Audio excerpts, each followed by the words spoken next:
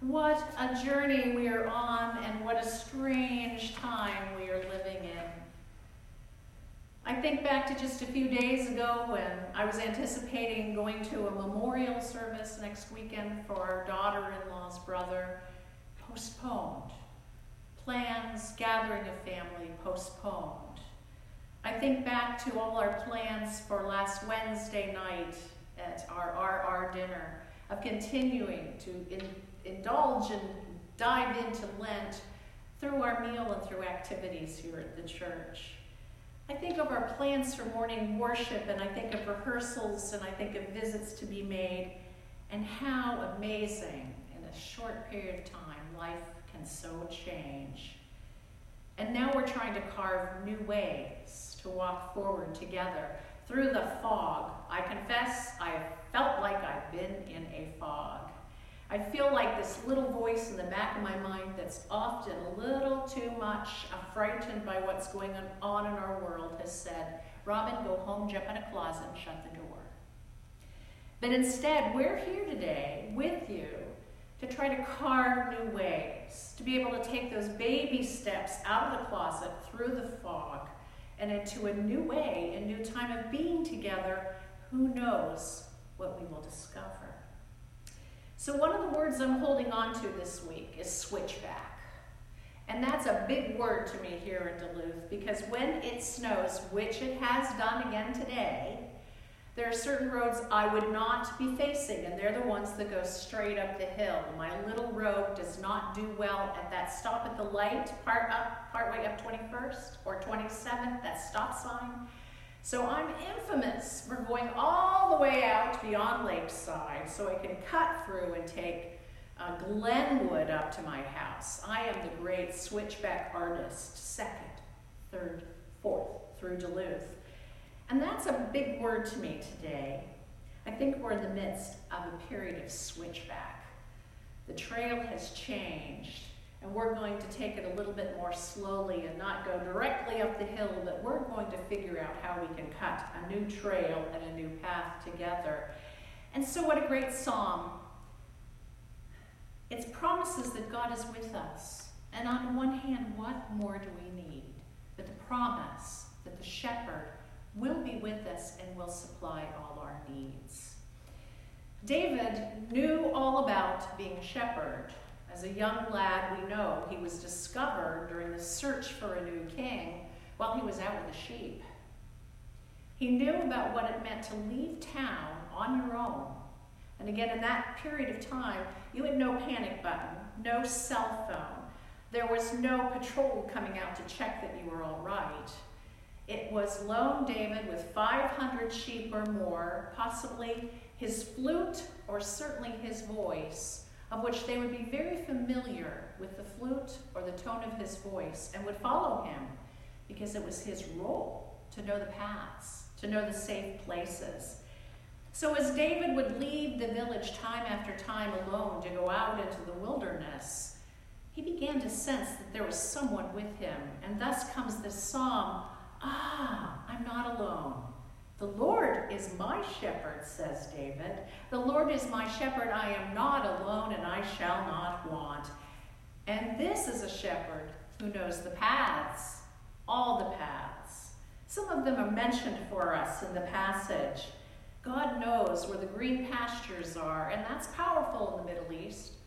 There's rain in November and December, and it's darn dry in February.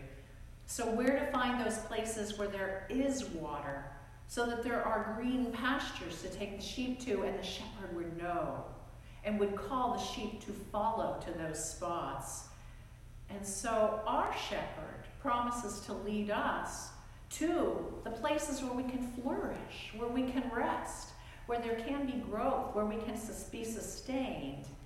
And then that other tricky path of still waters. We know in Duluth, the lake can be very still, and we can turn around the next moment and see whitecaps, and it is tossed and turned. If you remember with me for a moment, we had a time here in Duluth of torrential rains, and all the creeks became rushing waters down to the lake, stirring it up, and we had to recover from that. And some churches did not recover. Our dear friends Westminster lost their building permanently and forever. Still waters, what a picture for little sheep whose wool becomes very heavy when it's wet. And if it's rushing water and heavy wool, a sheep doesn't have a chance in the waters. It's not a refreshing drink. It's a run for your life. So this is a shepherd that knows where the still waters are, the calm waters, where we can be refreshed, take a drink. And how wonderful during this time to remind each other to step back from social media, to step back from the news, turn the news feed off, pull back and take a moment to breathe. Even right now, today, in our service, pause. Breathe deeply, for there is sustenance beneath us. Jeremiah says that God has engraved our names in the palm of God's hand. Hold to that image, please, during this time.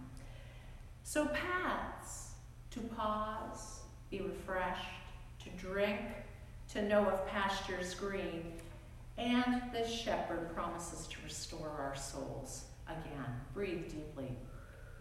Restoration, where does it come from in this time? It comes from gathering this way. It comes from prayer. It comes from taking those hymn books or songs that we can find and singing them. It comes from prayer and pausing to be with our God in Scripture. God, this shepherd, will restore our souls. And again, boy, I've been in a bit of a panic about how to step through and follow through and felt like a fog. And so in the midst of that, I've had to step back and had the most amazing thing this morning. I looked out my kitchen window to see this enormous owl in a branch so close I could have probably tossed a stone and hit it. And it looked at me in through the window simply saying, I am sitting here, I am here, be calm. And for a whole 5 minutes, that owl and I looked at each other and I felt like, a moment, small moment of restoration coming through this moment. We live in this awesome part of the world where even if it's snowing today, it is still great to sit by, no matter how small or large our window, and take in the beauty of this area. 2 weeks ago, we were talking a bit about how hard it is for the soul to come out. And Lon graciously reminded me that I'd forgotten one of the images I had been turning in my mind, so I bring it today. He has a picture of a wolf in his classroom at school, and it's hidden. Half of its face is hidden behind trees. I think it's trying to decide whether it will come out and reveal itself, whether it can be seen, and I think we all know how difficult it can be to actually spot an owl in the tree or see a wolf in the woods. And that's a picture of our souls hiding right now. Oh my gosh, hiding. Maybe so far hidden we wonder if the soul will ever risk coming out again. And yet what we read in scriptures, the Lord is our shepherd, we shall not want, and will lead us to paths and to streams that are safe, and will restore our soul, that if we really step into that, believe in this, that our God loves us deeply and knows us and treasures us, and we are not alone. To park a bench, to sit in that chair, and to slowly wait for the soul to come out, because God is calling, saying, come home to me. This is the picture of our psalm today. Oh, it's a psalm of journeying. David's walking past pastures and still waters, and even through dark shadows, which we know today. Dark shadows, frightening shadows, ones in which our soul once again might make a decision to go hide, but we go into the dark shadows knowing we're not alone, that the light of Christ goes with us. And we know folks that are really wrestling with life and death situations. We learned this week that the pastor at my home church has COVID-19, and he and other church members are hospitalized, and our prayers go out to Paul Roberts, and our prayers go out to Claudia's nephew, who also has it, and many others, the dark shadows that our world is experiencing at this moment, and God is there. in the darkest moments. And that is what we hold to today, that the light of Christ comes into those dark spaces and illuminates them in new ways. So, what have I heard and seen this week of our light being expressed in the world around us? I've heard and seen of people delivering food and delivering boxes of toilet paper and paper towels and canned goods to folks that have needed help. I've seen our folks cook a meal for 90 people on Wednesday down at Chum. What a joy, what a delight. And with Union Gospel and Damiano closed, the only place to gather is Chum. I'm thinking that we need to make more brown bag lunches and deliver them, someone taking them down. I've seen members and heard of members calling each other and spending time on the phone or texting each other, being in touch through social media. We know some of our folks who work down at Vickery that they have been changing over from simply alcoholic beverages to hand sanitizer, keeping them in our prayers. Chris Benson turning his business over that they could begin to make masks at Frost River. Our people have been doing some amazing things, taking steps out into our world to be a light. We can do that together in reaching out to one another, listening and caring. Interesting in Venice that the dolphins have returned because there's cleaner water. Interesting in Asia that the air quality has changed because so has travel. There's light being seen, souls found and restored. I ask again, what will come out of this time for us? So one of our young folks long ago tied into this congregation sent a post, Sean Sanders. I come back to this idea of a switchback. Before going through some of his amazing adventures in walking and climbing out west, he bought a new Nalgene bottle at REI, and on it says, "Enjoy the switchbacks." Maybe you know when you've got a vast crest to make, sometimes the best way is not to go straight up, but again to zigzag. But you know, the hard thing about the switchback is it seems to go on and on and on, and when you look at the map, it looks like you've only gone this far. Instead, you had hoped you would go this far. You go back and you go forth and forth and forth, and you go back and forth and forth. And that's the idea, that instead of going straight up, which would be disastrous, you take the switchback, but it can be hard. You know, that pack that started out feeling like 5 pounds feels like 25 pounds. And those trek poles, sometimes you almost trip over them versus using them well because you're tired. So Sean says that's the moment when you need to sit down and to pull out that Nalgene water bottle and to pull out that granola bar, take a break, and share the water and share the granola bar with your companion on the trip. And then stand up, tighten the straps, take hold of those poles, and go on again.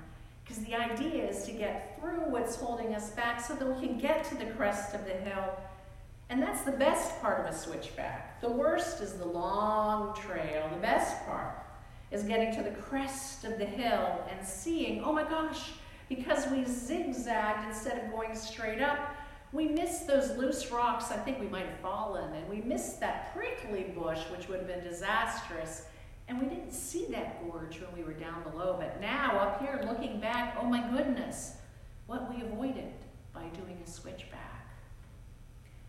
We're in the middle of a giant switchback right now. That's what COVID-19 has led us to do. That we're pausing, picking up our packs, trying to go forward, going forth, and we might have to do a zig and a zag before we get to the crest because we just don't know. But we turn to one another and we pause, and we take a drink of water, still waters, green pastures. We see if someone needs an extra trek pole, maybe we have one in our bag. Certainly we've got granola bars to share. That extra coat, that blanket, that brown bag lunch, together we keep on. We keep on until we make the crest. until we look back and say, oh, look at what we avoided, what we missed.